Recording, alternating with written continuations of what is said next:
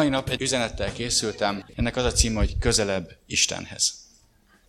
Nagyon sokan küzdenek bizonytalanságérzéssel, hogy legyen az életünkben egy-egy dolog, mit csináljunk, mit ne csináljunk, mi a jó, mi nem jó, és egyetlen megoldás van, közelebb Istenhez. Kerüljünk közelebb Jézushoz. És a dalok nem tudták, hogy mi a téma, mert nem most jött, de a dalok majdnem mindenről szóltak. Először elindulunk távolról, megbánjuk a bűneinket, aztán jövünk közelebb, és a végül ott vagyunk a trónjánál. És élvezzük azt, hogy ő nem elutasít, nem kidob bennünket, amikor még mindig vannak bajaink, nehézségeink, bűneink, és nem dob ki, nem taszít el, hanem hatalmat ad arra, hogy az ő gyermekei legyünk. És Isten fiakként elkezd velünk foglalkozni, szól, vezet, támogat, egy elképesztő, csodálatos Istenünk van.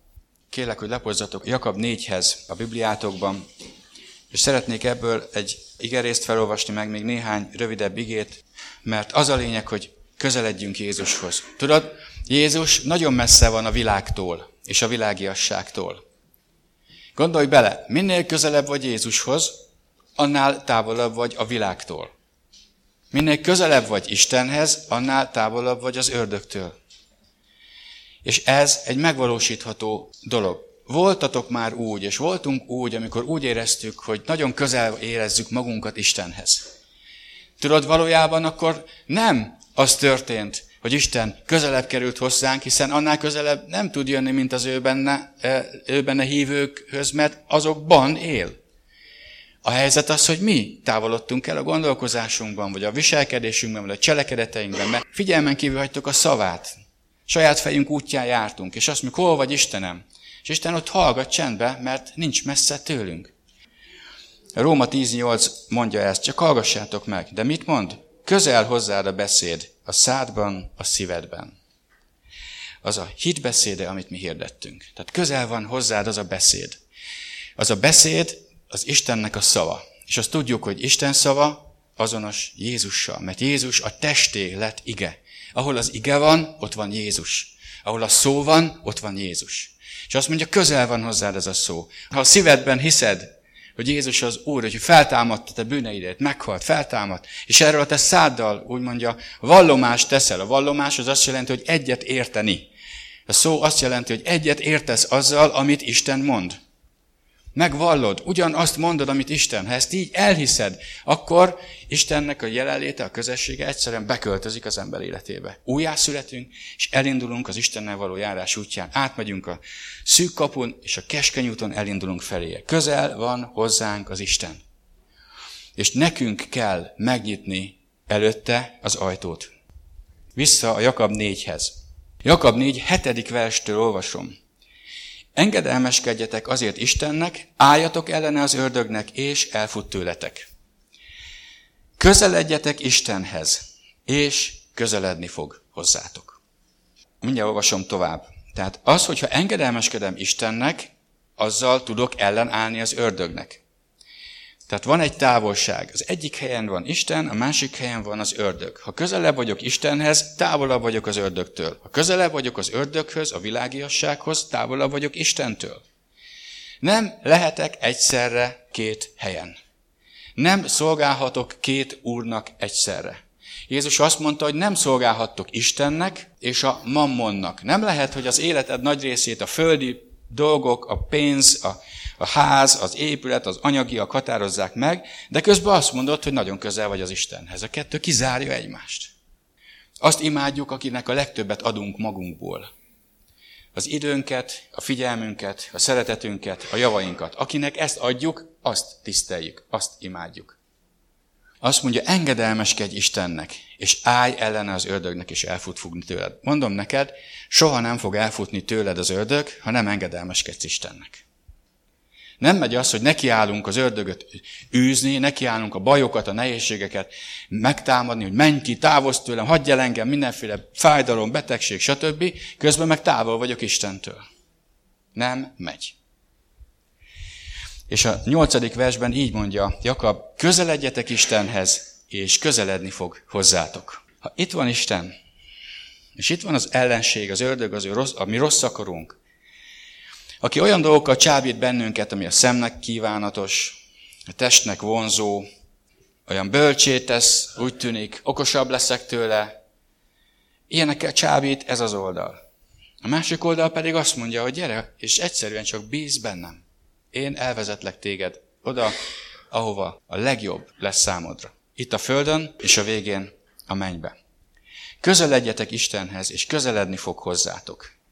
A 8. vers második fele azt is megmondja, hogy hogyan lehetséges ez. Mert ugye nagyon sokszor mondjuk azt, hogy csináljunk valamit. Jó, de hogy? Hogy? Tisztítsátok meg a kezeteket, ti bűnösök. Szenteljétek meg a szíveteket, ti kétszívűek. Gyötrődjetek, gyászoljatok, és sírjatok, és nevetésetek forduljon gyászra, és örömötök szomorúságra. Alázzátok meg magatokat az Úr előtt, és ő felmagasztal titeket. Egy érdekes mondat ez, mert most akkor Isten azt akar, én gyötrődjek és sírjak, az akkor neki tetszik. Tehát akkor tartsunk olyan alkalmat, ilyen gyötrődős alkalom lesz. Tehát jó? 3 hét múlva, testvérek, szeretnénk nagyon közel kerülni az Úrhoz. Úgyhogy hozzatok sok papírzsepit, mert gyötrődni fogunk, szenvedni fogunk, sírni fogunk, és azt gondolom, itt az igen, nem? Ha ezt csináljuk, akkor közel kerülünk az Úrhoz. De hidd el kell olvasni az egészet. Elolvasom még egyszer, jó?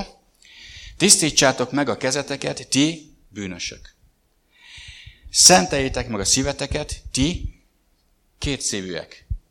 És egy picit kiegészítem, ti, akik bűnösök vagytok. Ti, akik kétszívűek vagytok. Ti gyötrődjetek. Ti ne csináljatok ebből nagy örömet. Ne csináljatok azt, hogy közben bűn van az életedben, és kétszívűsködsz, képmutatóskodsz, közben jössz ide, és így dicsérsz, és örülsz, és hangosan harsogsz. Azt mondja, ne csináld. Mert ez eltávolít Istentől. De valakibe kétszívűség, felismered, mert Isten elhozza azt a felismerést, hogy figyelj, ez rólad szól. Ott van valami bűn az életedben, ami eltávolít. Közeledni Istenhez nem fogsz tudni jobban a bűneiddel, mert a bűnt és az imádást Isten nem fogja tudni elszenvedni. Ha valakiben bűn van, azt mondja, az ne neves, ne örömködj, hanem bánd meg. Gyötrődj, gyászolj, sírj, és ezzel alázod meg magad Isten előtt. És ha megaláztad magad Isten előtt, mit fog csinálni az Úr? Felemel, magához vonz. Jézus azt mondta, hogy ha én felemeltetem, mindeneket magamhoz vonzok. Senki nem mehet Jézushoz, csak akit az Atya vonz. És ez egy csodálatos dolog. Közeledj Istenhez, és ő erre válaszul közeledni fog hozzád.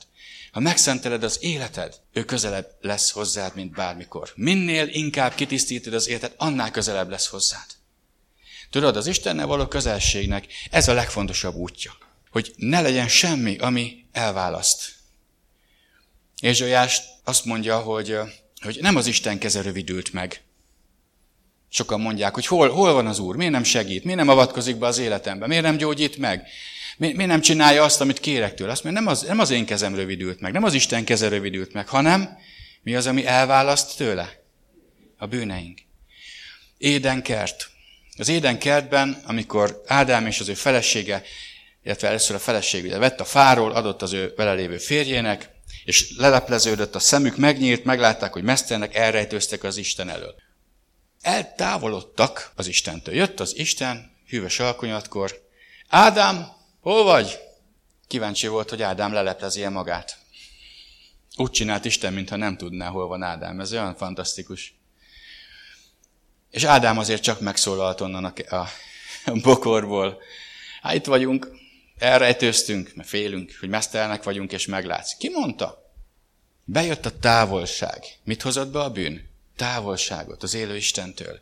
Az ember lelkiismerete valahol még egy picit élt, és elmenekült Istentől, eltávolodott, mert nem akart a szent Isten szeme elé kerülni. Szerinted Isten miért űzte ki az Éden kertjéből az embert? Miért távolította el az életnek a fájától? Mert gyűlölte? Nem azért, mert megharagudott rá? Igen, a bűn miatt, de miért távolította el? Miért mondta azt, hogy akkor én most nem akarok, és nem tudok veled már ilyen kapcsolatban lenni? Szent, így van, a szent.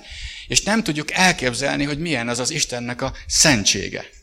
Mi ebben a mai korban nagyon sok olyan Isten képpel találkozunk, dalokban, gyülekezetekben, látjátok videókon, prédikátorokat, pökhendi módon beszélni a mindenható Istenről, mint akik nem is ismerik őt. Haverkodunk vele. Rágózva, halleluja, hello uram! Bocsánat, de csináld meg ezt a polgármester előtt. Csináld meg a munkahelyeden a főnököd előtt. Csak ott. Megmered? Hát ha ki akarod rúgatni magad, akkor igen. De nem fogod megcsinálni, mert van benned egy tisztelet ezzel a másik emberrel szemben. Legalábbis kellene. Az utolsó időkben pont ezt a tiszteletet rombolja le az ördög. És a 2 Timóteus 3 elején olvassátok el. Lesznek az utolsó időkben az emberek magukat szeretők, büszkék, önteltek, önigazultak. Nem szeretik a jót, hanem a saját maguknak a hatalmát, a dicsőségét keresik mindenben. Büszkék lesznek, önigazultak. És tagadják és a tekintélyt, tagadják a tiszteletet. Ami Istenünk, tisztelendő Isten. Amikor elkezdtünk járni templomba, bemutatták, ő alajos tisztelendő atya. Ő tartotta nekünk vasárnap délután 2-kor a hittant. Miért emlékezem erre ilyen pontosan? Mert akkor ment a Zorro tévében. És én a Zorrót szerettem volna nézni, de el kellett mennem alajos tisztelendő atyához meghallgatni, amit ő mond. De a mi Istenünk tisztelendő. És tudod, hogy azt mondja a Biblia, hogy senkit ne nevezzetek atyának, mert egy a ti atyátok, aki ott fönn van. 1 János 1:1. János első levele, első rész, első vers. Amit kezdettől fogva volt, amit hallottunk, amit szemünkkel láttunk, amit szemléltünk, és a kezünkkel érintettünk az Isten igéjéről. Erről beszélt János. Világossá akarta tenni, hogy figyeljetek ide, akiről én beszélek, az nem valaki, akit láttam, meg tudod, hallottam róla, hogy a Laci látta azt az embert, aki találkozott a Zsoltival, akit ismeri azt az embert. Azt mondja, akit kezdettől fogva volt. Mi hallottuk, láttuk, és megérintettük. Ennél közelebb lehet-e lenni egy emberhez, hogy megérinted? Látom, hallom, és megérintem. Azt mondja János, mi így ismerjük az Istent. Látod az Urat? Azt mondja, hogy boldogok azok, akik nem látnak, de hisznek benne. Péter azt mondja, hogy nem látjátok, de hisztek benne. És kibeszélhetetlen öröm van a szívetekben, hogy meg fogjátok őt látni szemtől szembe, ahogy ő van. Halljuk őt. Igen, hallani talán jobban el tudjuk képzelni, mert amikor szól az Isten igéje, amikor olvassuk az igét, amikor imádkozunk, amikor megszólít bennünket otthon, amikor olvassuk az igét, és kérdezzük, Uram, mit akarsz ezzel nekem üzenni, és halljuk, ahogy megszólít bennünket. Gondolatok jönnek fel az elménkbe, ezek, amikor Isten megszólít, amiket nem mi találtuk ki. Tudod, a kívülről jövő gondolatokkal vigyázni kell, mert az ördög is be tud helyezni gondolatokat az elmébe. De amikor Isten szól, az összhangban van az igével, és szíved elkezd megnyugodni, a lelked elkezd megnyugodni. Ilyen az, amikor Isten szól. Megérintett már az Úr? Sokatokat megérintett. Sokaknak sajnos ez a múlt, de most azért van erről szó, hogy ez legyen a jelen és a jövő. Ne csak egy nosztalgia, egyszer valamikor régen olyan jó volt, megérintett az Úr, hanem legyen az, hogy mostantól fogva lépj közelebb Jézushoz. Közelebb és közelebb. Látótávolságra, aztán hallótávolságra, aztán érintéstávolságra. És amikor megérint téged az Úr Jézus Krisztus, nem leszel többé ugyanaz az ember. Van közületek, aki hallja rendszeresen Isten hangját. Van egy nagyon jó tanácsom. Ha valakit nem hallasz elég jól, menjél hozzá közelebb. Ott vagy a kert végébe, érted? Azt, hogy benn van a házba, elkezdesz neki kiabálni. Kiabálsz, érted? Hangos, nem hallja. Mit csinálsz? Távolabb mész, még jobban kiabálsz, hátha. Nem? Nem, mit csinálsz? Én azt csinálnám, közelebb mennék egy kicsit, mert ugye lusta vagyok bemenni, mert azért az már derogált. Oda közelebb lépek 2, megint ordibálok 1. Tudod, Isten, amikor szól hozzánk, azon nagyon érdekes, hogy ő itt van egészen közel. És mégse halljuk. Miért? Süketek vagyunk meghallani az ő hangját? Nem akarjuk meghallani, amit ő akar mondani? Van elképzelésünk, hogy mit kellene mondania, és nem azt mondja, ezért azt nem is ő mondta? Mint a gyerekeknek mondtuk. Gyertek csak, ki kéne takarítani a szobát. Ha-hó! Gyerekek, kész a túrótorta? Oké, már megyünk is. Ez van. Amikor Istentől az emberek ígéreteket akarnak kicsiholni állandóan, gyógyíts meg, szabadíts meg, segíts meg, adj ezt, adj azt, és csend van, jöjj közelebb Jézushoz, közelebb Istenhez. Találkozz vele. Mi történik, amikor közelebb kerülünk Jézushoz? Jézus a szeretet. Ő maga a szeretet. Tehát mi történik, ha közelebb kerülök Jézushoz? Közelebb kerülök a szeretethez. Közelebb kerülök a türelemhez. Közelebb kerülök a megbocsátáshoz. Mit mondott Jézus a Golgotai kereszten? 7 mondatot mondott, az egyik az volt, hogy bocsáss meg nekik, mert nem tudják, hogy mit cseleksznek. Abban az állapotban, ha Jézus megbocsátott, ő a megbocsátás maga. Ha közel kerülsz Jézushoz, közel kerülsz a megbocsátáshoz. Az ő belőle áradó megbocsátás átítatja a szívedet, és képessé válsz elengedni, és nem neheztelsz senkire többé. Ha közel kerülsz Jézushoz, meg fogsz gyógyulni. Emlékeztek a vérfolyásos asszonyra? Ez a vérfolyásos asszony nagyon beteg volt. És egyetlen egy esélye volt, mert az orvosokra költötte a pénzét, és senki nem tudta meggyógyítani. Azt mondta, egyetlen egy esélyem van, hogy közel kerüljek Jézushoz. Olyan közel, amilyen közel csak lehet, hogy meg tudjam érinteni az ő ruhájának a szegélyét. Nagy tömeg vette körül Jézust, és ez az asszony kockáztatta azt, hogy őt leleplezik és kidobják, mert ő tisztátalannak minősült az akkori törvények szerint, és elváltozott ruhában is kellett lennie. De ő oda nyomakodott Jézushoz, és megragadta a ruhájának a szegélyét. És isteni gyógyító erő származott Jézusból úgy, hogy Jézus tudatosan nem is tudott róla, hiszen amikor érezte, hogy kiárad a testéből az erő, megállt és körbenézett, és azt mondta, hogy ki érintett meg engem. A bölcs és szellemi tanítványok mondták, hát kicsoda, hát tömeg van körülötted, bárki, hát nyomkodnak innen. De valaki nem így, hanem valaki hittel megérintett. Ki volt az, és lebukott a vérfolyásos asszony, és elárult, hogy ő volt az. Ha ilyen közel tudsz menni Jézushoz, az azt jelenti, hogy annyira hiszel benne, hogy mindent legyőzöl azért, hogy elvedd tőle azt, amit ő neked oda akar adni. Közelebb Jézushoz. Akármilyen távolról indulsz, Jézus felé indulj el. És tudod, hogy Istennél nem úgy működik a kilométer, mint az embernél. Amikor Fülep evangélistát Isten elküldte, a Szent Szelleme elküldte egy járatlan útra, apostolok cselekedeteiben olvashattok erről. És ott találkozott egy emberrel, egy komornyikkal, aki éppen hazafelé tartott az ünnepről, és oda járult hozzá, beszélt neki, az ember az Ézsaiás könyvét olvasta, fölült a szekérre, elmagyarázta neki Jézus Krisztusnak az útját, a megváltást, a megtérést, a vízkerességet, az újjászületést és mindent, és amikor odaértek egy helyhez, ahol víz volt, azt mondta, mit gátol, hogy megkeresztelkedjem? Ha hiszel teljes szívedből, akkor minden lett, tessék, hiszek, bemerítette. És amikor kijött a vízből a komornyik, mi történt Füleppel? Eltűnt. Elragadta őt az Isten, és átrakta egy másik helyre. Egy szempillantás alatt. Egy csomó utat megtett.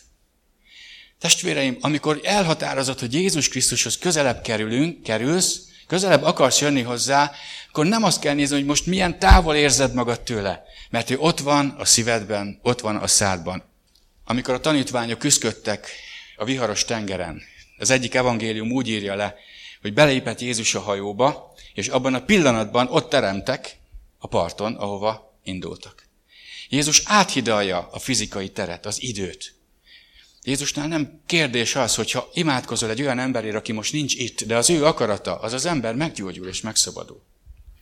Ő neki nem kérdés az, hogy milyen távol érzed magad tőle, ha elhatározod a szívedbe, hogy közel akarsz jönni hozzá, és kitárod, és úgy, ahogy itt beszélt a Jakab, hogy közeledj Istenhez, és közeledni fog hozzád, hogy megtisztítod a szívedet, és félreteszel minden bűnt, és megbánod, és megalázod magad. Isten egy pillanat alatt beavatkozik az életedbe, és a szívedbe békességet hoz, és azt mondja, itt vagyok. Menjünk tovább együtt. Közelebb Istenhez.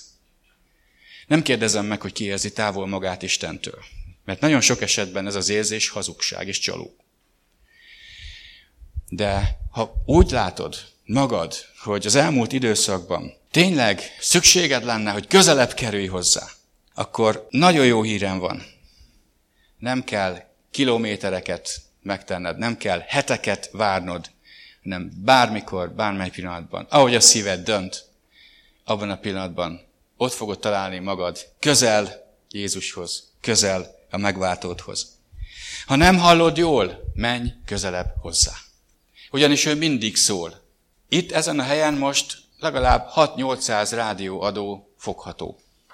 Ha lenne egy arra alkalmas antennával rendelkező vevőberendezésünk, rá tudnánk hangolódni bármelyikre ezek közül, és hangosan hallanánk, amit az a rádióadó közvetít. Mind múlik, hogy meghalljuk ezt a rádióadót. Egy dolgon múlik csak, egy vevőberendezésen. De még nem is elég maga a berendezés, rá kell hangoljuk. Mi vagyunk ez a berendezés? A mi szívünknek van egy antennája, de az hangoló, az a te kezedben van, a te szívedben van, az nálad van. Tudod, sokan mondjuk, hol van az Isten? Isten meg azt mondja, én itt lennék. Egészen közel hozzád. Egy picit állíts magadon, állíts a gondolataidon. Kicsit tisztíts ki az elmédet. Cseréld ki az akkumulátorodat. És fordulj ide hozzám, én itt vagyok közel hozzád, nem hagytalak el soha. A legnagyobb bajaidban is ott voltam. Talán sokan láttatok egy plakátot, a plakáton egy tengerpart van, a tengerparton lábnyomok süllyednek a homokba. És van egy kis írás mellette, aminek az a lényege, hogy amikor egyedül voltam, amikor bajban voltam, akkor hol voltál Istenem? Amikor a családomban ilyen nagy nehézségek történtek, akkor egyedül éreztem magam, mert csak egy lábnyom látszik a tengerparton. Amikor beteg voltam, hol voltál? Amikor jött az autó, hol voltál, Uram? És a végén ott a válasz, fiam, én soha nem hagytalak el téged. Az elején ugye 2 lábnyom látszik, azt hiszem, és aztán csak egy, valahogy így van a kép. Ott kísérte az Úr a lábainknak a nyomát, de egyszer csak egy lábnyom lesz, és akkor vannak a nehéz idők. Hol vagy, Uram? És mit mondott az Úr? Azt mondja, figyelj, amikor a legnagyobb bajba voltál, ölemben hordoztalak téged. És hogy lehet, hogy ezt az ember nem érzi? Ez Istennek a nagyon nagy kegyelme. Lehet, hogy nem érezzük, de mi lett volna abban a helyzetben Isten nélkül? Lehet, hogy nem is élnénk. Közelebb Istenhez. Ha közelebb kerülsz Jézushoz, mi történik még? Emlékezzetek csak Péterre.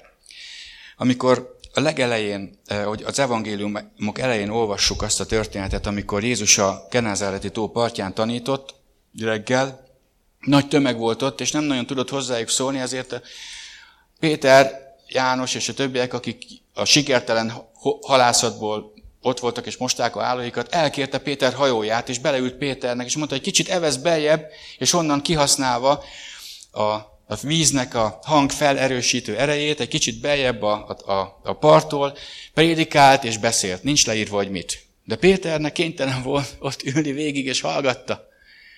És ez a közelség, ez az érintésnyi közelség, ami Péter nem tervezett be valószínű arra a reggelre.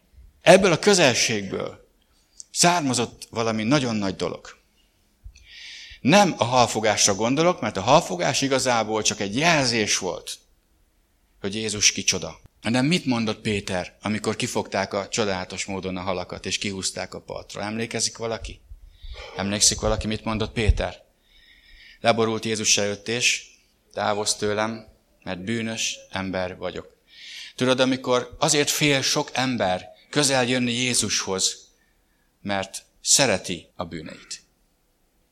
Tudja, hogy Jézus szent.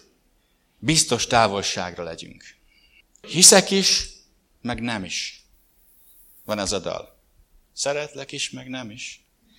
Mint hogyha erről írták volna. Sok hívő életét jelzi ez. Tudod, így van ez.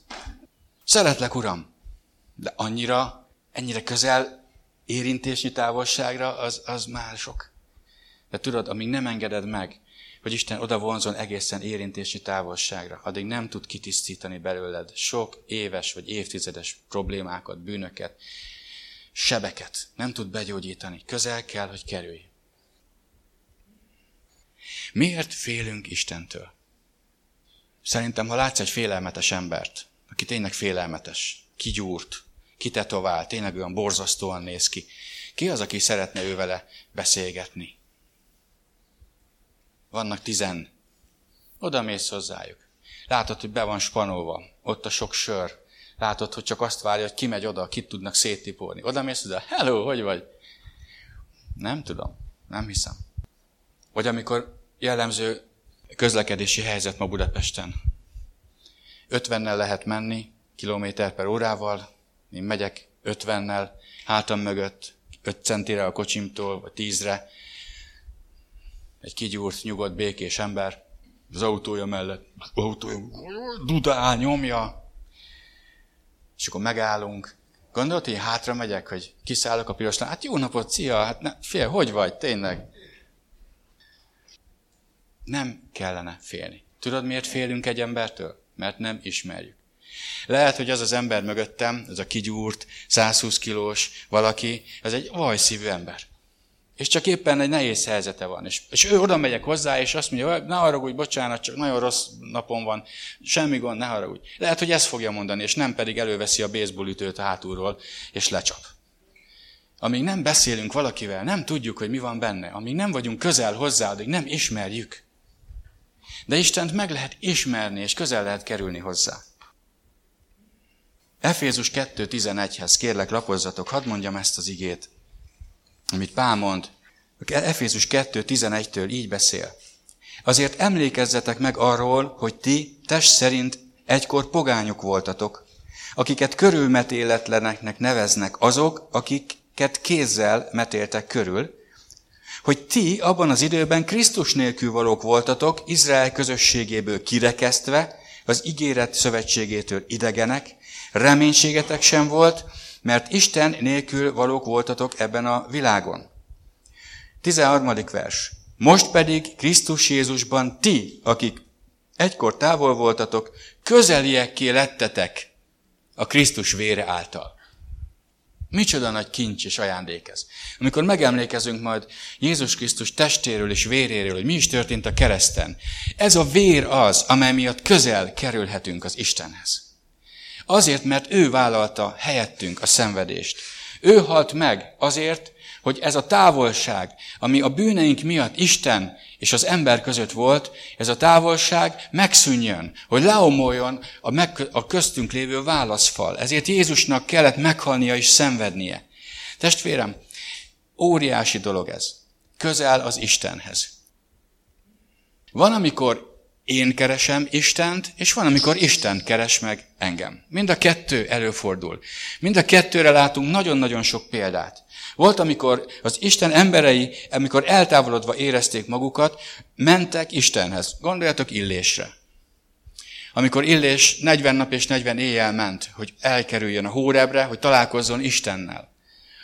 Vagy gondoljatok Saulusra, amikor üldözte Jézus Krisztusnak a tanítványait, és a damaszkuszi úton lovagolt, és egyszer csak volt egy nagyon nagy találkozása, egy elég közvetlen és nagyon gyors érintése Jézus Krisztustól. Nappal, délben megvakult attól a hatalmas fénytől és dicsőségtől, amely egy pillanat alatt rááradt, és a nyitott szemén keresztül behatolt a testébe, és megvakult, és leesett a lóról. Megkereste Jézus Saulust, hogy legyen belőle Pál apostol. És 3 nap és 3 éjjel Saulus nagyon szoros, mély kapcsolatban volt Jézus Krisztussal. És amikor eljött Anániás, Jézus tanítványa, imádkozott érte, megnyíltak a szemei, bemerítkezett, attól a pillanattól fogva a Saulus nem volt többé, hanem volt a Pál. Aki elhatározta, hogy egész életében Jézus Krisztust fogja szolgálni. És neki nem számít az él, vagy hal, vagy mit csinálnak vele. Ő azt, akit megismert, akit megérintett, akit látott, akit hallott, aki ilyen közel jött hozzá, azt soha nem fogja elhagyni. És így is lett, Pál végigcsinálta a futását, a hitet megtartotta, ahogy Tamás bácsi is imádkozta, megőrizte a hitet, és végül el lett neki téve a korona, amit már meg is kapott, és várja, hogy jöjjünk mi is, és csatlakozzunk az Isten népéhez. És el fog jönni ez a pillanat, atyám fiai. Ha meg lesz jövő héten, nem fogom bánni, hogy elmarad a jövő heti vasárnapi alkalom. És ez mosolyt csal az arcomra. Ha nem hallod jól Istent, menj közelebb hozzá. Hogyan lehet közelíteni Jézushoz? Hol tudom megtalálni legelőbb Jézust? Szeretnéd, hogy Isten szóljon hozzád?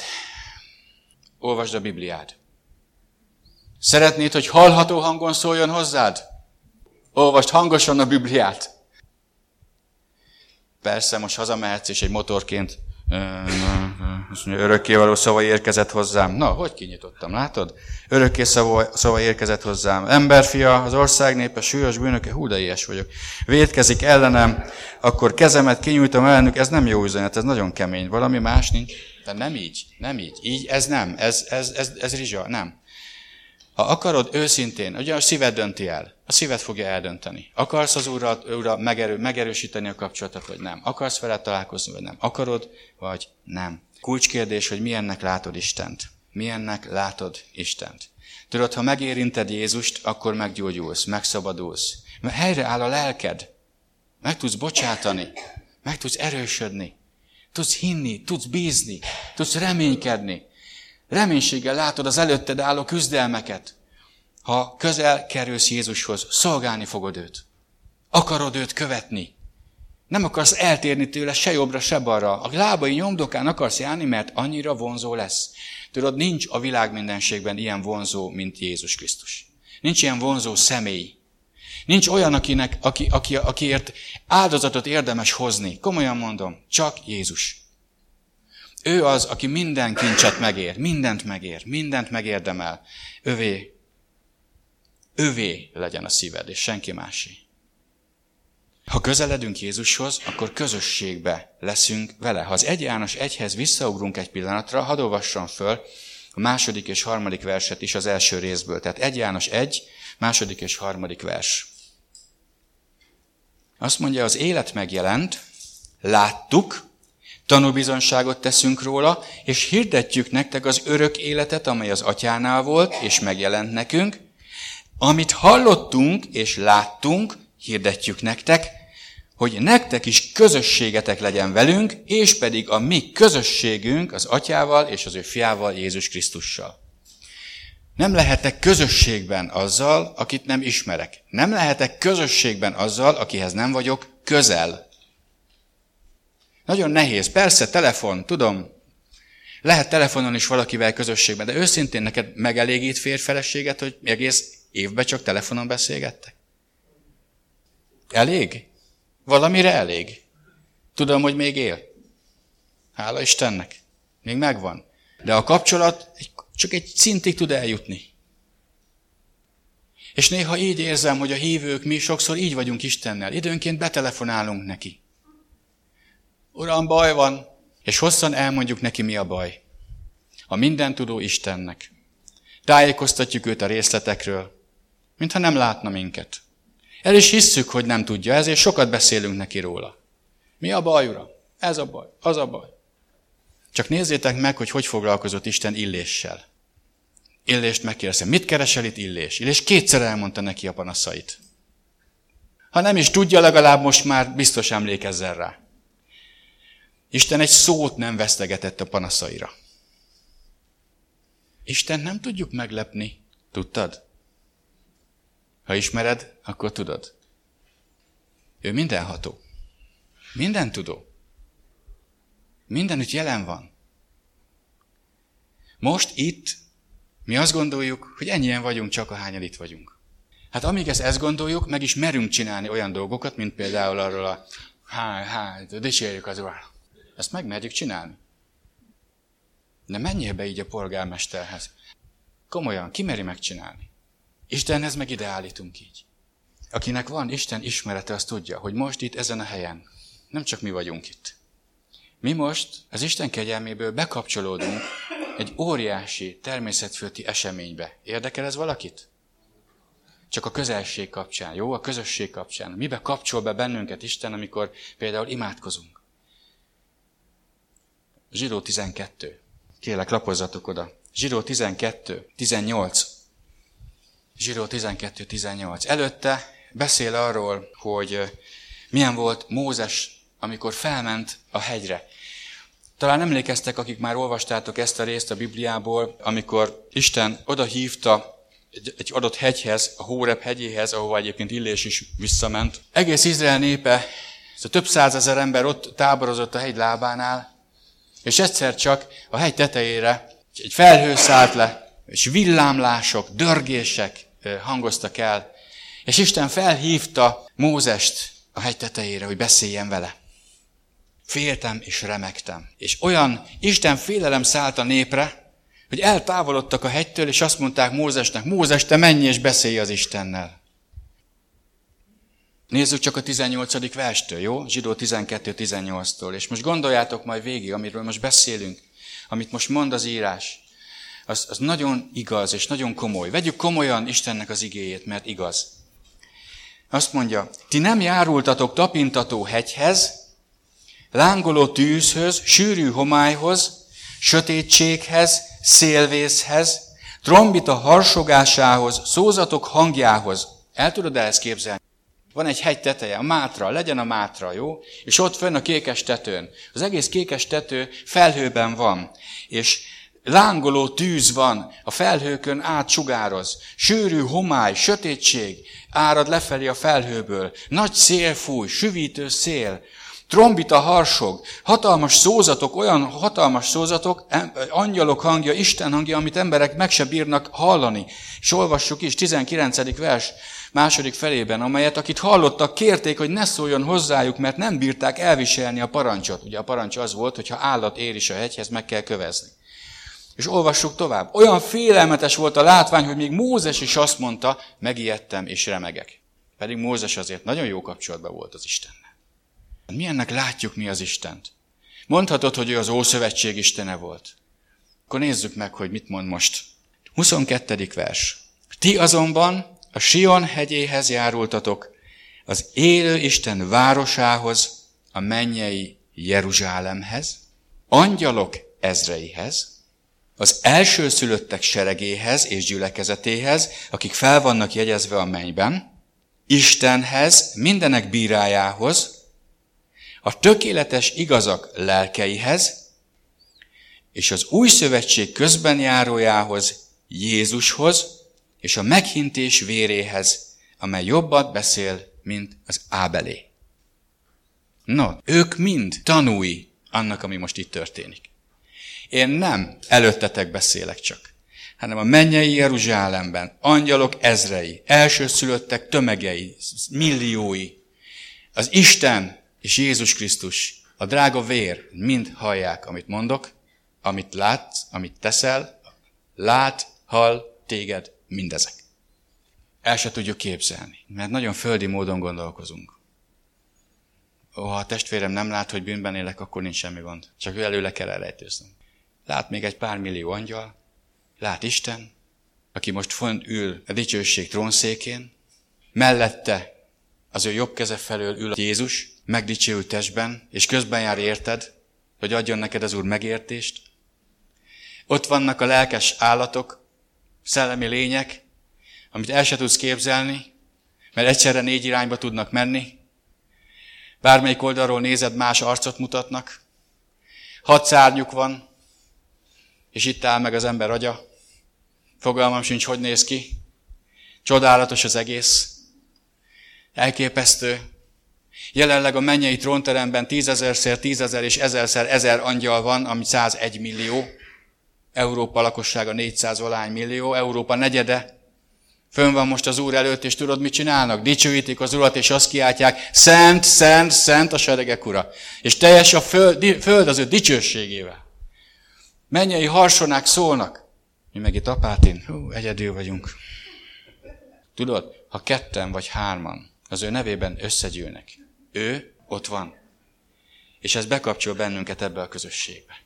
Ebbe a pillanatban a világon lehet, hogy ugyanebben az időben tőlünk 10 000 kilométerre, nem tudom merre, kis faluba, egy kis kunyhóba 3 ember imádkozik. Élő hitű Jézus Krisztusban hívő emberek. Mi most velük közösségben vagyunk a menny szemszögéből.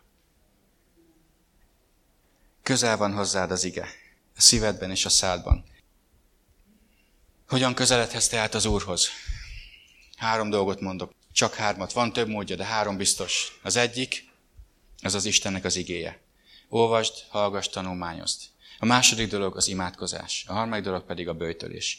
És ezzel kapcsolatban föl is olvasok nektek egy igét, mert szeretnélek benneteket hívni. Szeretnénk hívni benneteket arra, hogy a jövő héten pénteken este itt ezen a helyen 7 órától egy virasztást, egy ima alkalmat tartunk.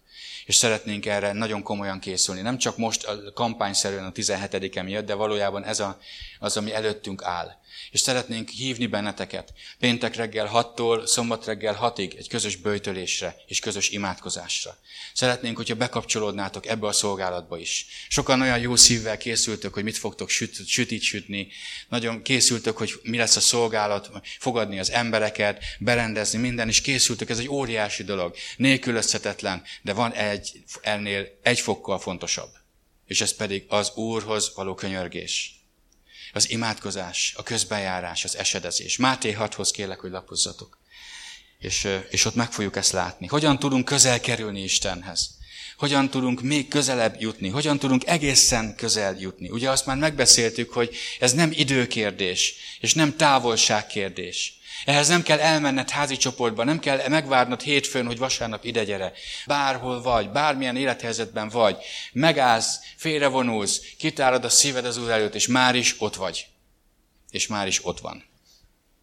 Máté 6. 5. verstől.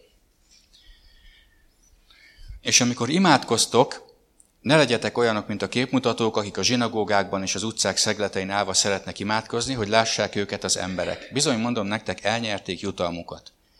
Te pedig, amikor imádkozol, menj be a belső szobádba, és titkon ajtódat bezárva imádkozz a te atyádhoz. Atyád pedig, aki látja, amit titkon tettél, megfizet neked.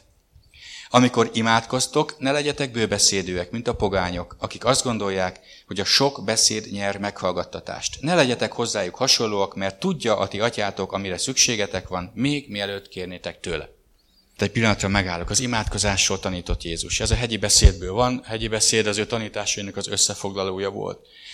Nem azt mondja, hogy ha imádkoztok, hanem amikor imádkoztok, akkor hogyan imádkozzatok. De Jézusnak nem volt kérdés, hogy azok, akik őt követni akarják, hiszen ezt a hegyi beszédet elsősorban a tanítványainak mondta, csak voltak más tanúi is. A tanítványoknak azt mondta, és ti tanítványok akartok lenni, nem? Mert Jézus azt mondta, hogy legyetek az én tanítványaim, a követőim.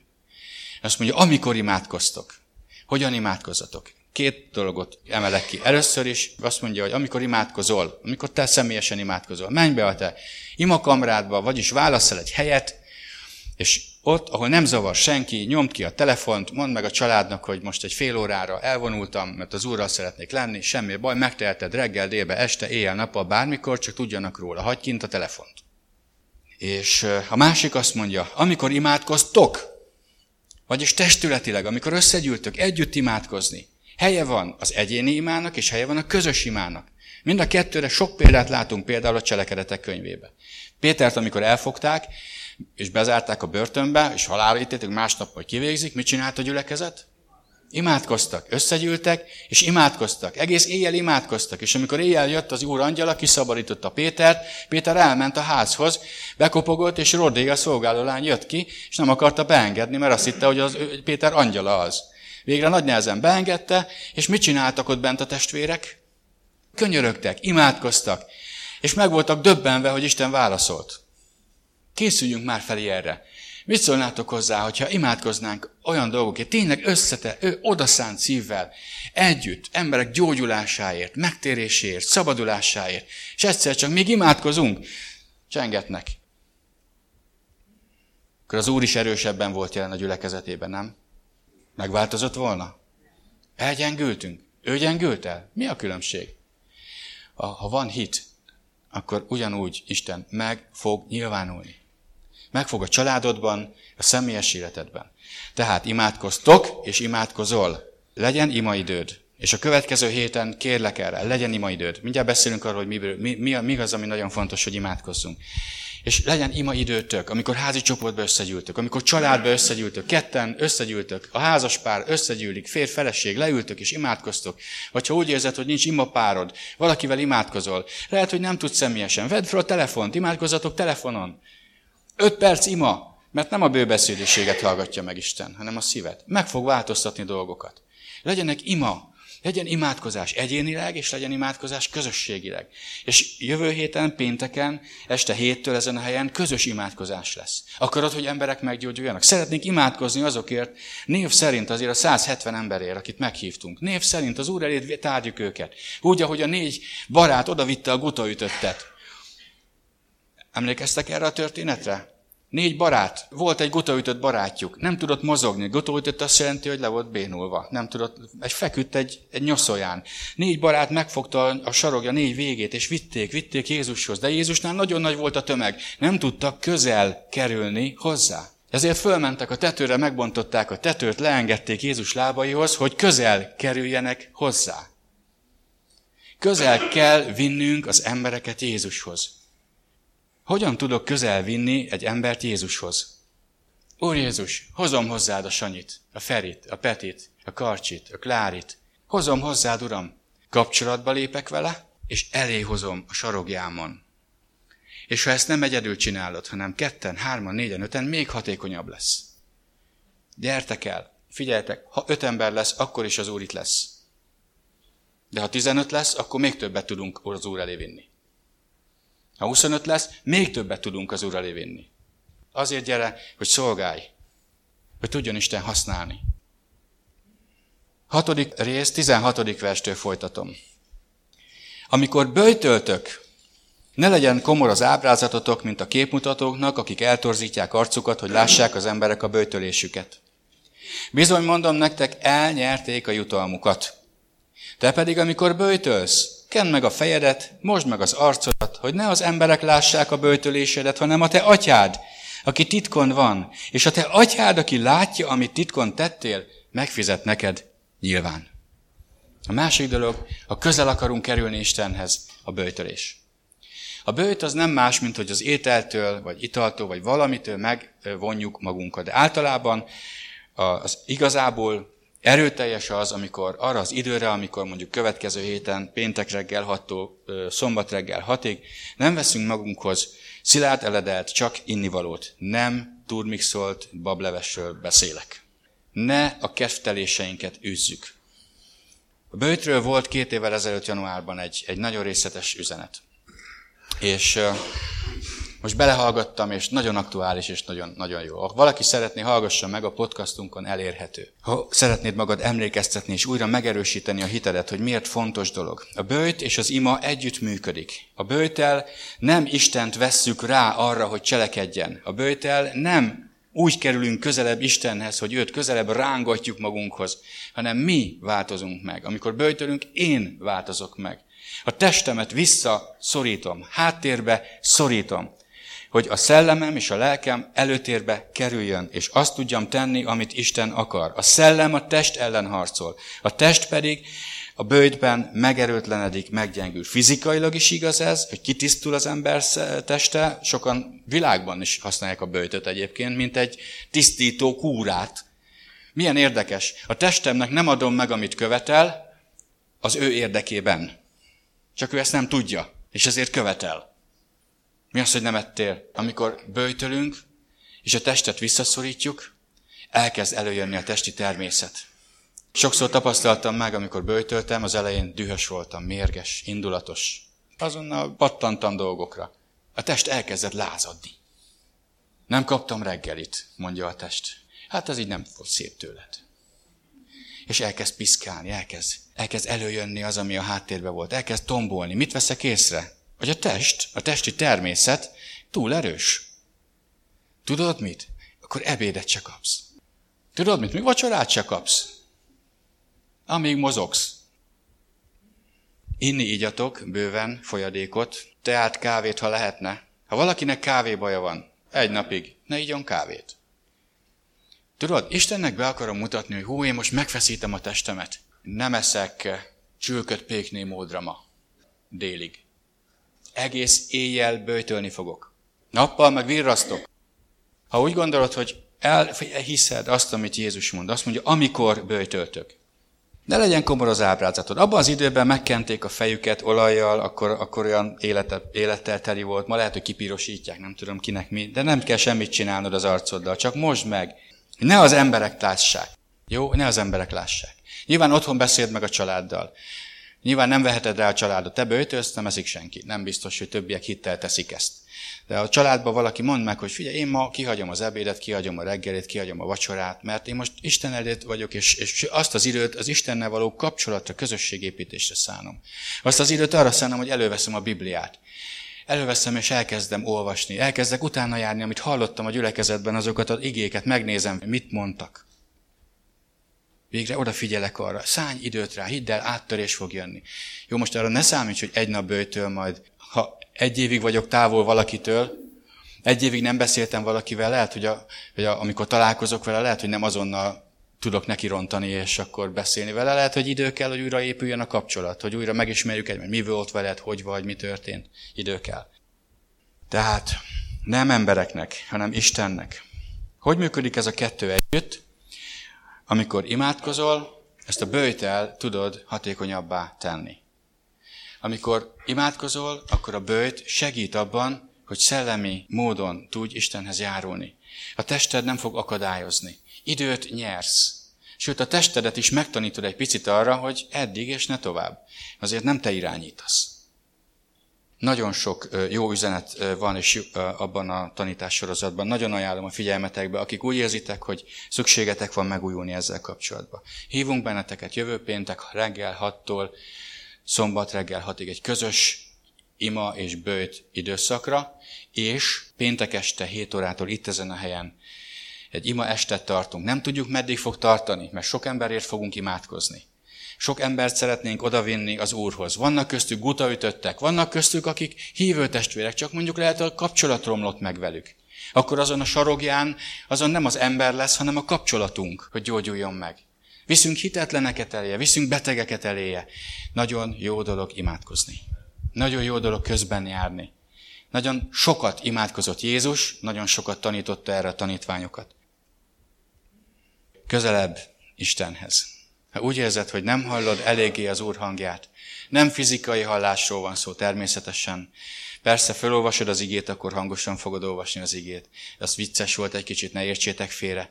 De ha közelebb akarsz kerülni Istenhez, közelebb a gyógyulásodhoz, közelebb a szabadulásodhoz, közelebb a lelki egészségedhez, közelebb a szolgálathoz, amit Isten rád bízott, meg akarod találni a helyedet az ő testében, meg akarod érezni, tapasztalni az ő közelségét, akkor közelebb kell mennünk hozzá. Azt mondja, közeledjetek én hozzám, és én közeledni fogok hozzátok. Sokkal előbb meg fog ez történni, mint amire igazából az ember sokszor számít. Jó, most elkezdek imádkozni, és van egy pillanat, és egyszer már úgy érzem, hogy most itt vagyok. És tudod, amikor úgy érzem, hogy itt vagyok, akkor nem kell más csinálnom, csak várni. Nagyon sokszor, tudod, amikor Isten jelenlétébe bekerül az ember, így tapasztalható módon, úgy érzi, hogy most ő itt van, és én is itt vagyok, és van kapcsolat, sokszor nem kell beszélni, csak várni. Azt mondja az írás, még a szánkon sincs a szó, te már egészen érted azt. Itt is az imádkozásnál azt mondja, hogy nem a bőbeszédűséget hallgatja meg Isten, hiszen ő pontosan tudja, hogy mire van szükséged. Egyszerűen csak arra vágyik, hogy ezt elismerjük, hogy ő tud bennünket megsegíteni, és azt kérjük el, amit ő akar nekünk adni, és nem azt, amit mi ki akarunk tőle imádkozni, vagy meg akarunk szerezni. Egyszerűen a kapcsolat, a közösség az érték. Mennyben nekem nem a kincsek, meg ezek lesznek az érték, bár Isten jutalmat készített az őt szeretőknek, különböző mértékben, nem tudom, mi lesz az. Egy biztos, a legnagyobb kincs, ami elég nekem, ami elég, az ő vele való találkozás, az ő vele való közösség, az, hogy megérinthetem, hogy megnézhetem, hogy ott lehetek, ahol ő van. Ez a legnagyobb örökségünk, ez a legnagyobb kincsünk, ez a legnagyobb vágyunk. És erre készülünk. Testvéreim, imádkozzunk most. Gyere, légy szíves, Viktor, és azt a dalt, amit elénekelti, csak egyszer gitárral, hogy itt vagyok, s várok, maradj Uram velem, azt énekeljük el, és közben szeretném, ha végig gondolnád. Ha úgy érzed, hogy távol vagy Istentől, akkor van visszaút hozzá.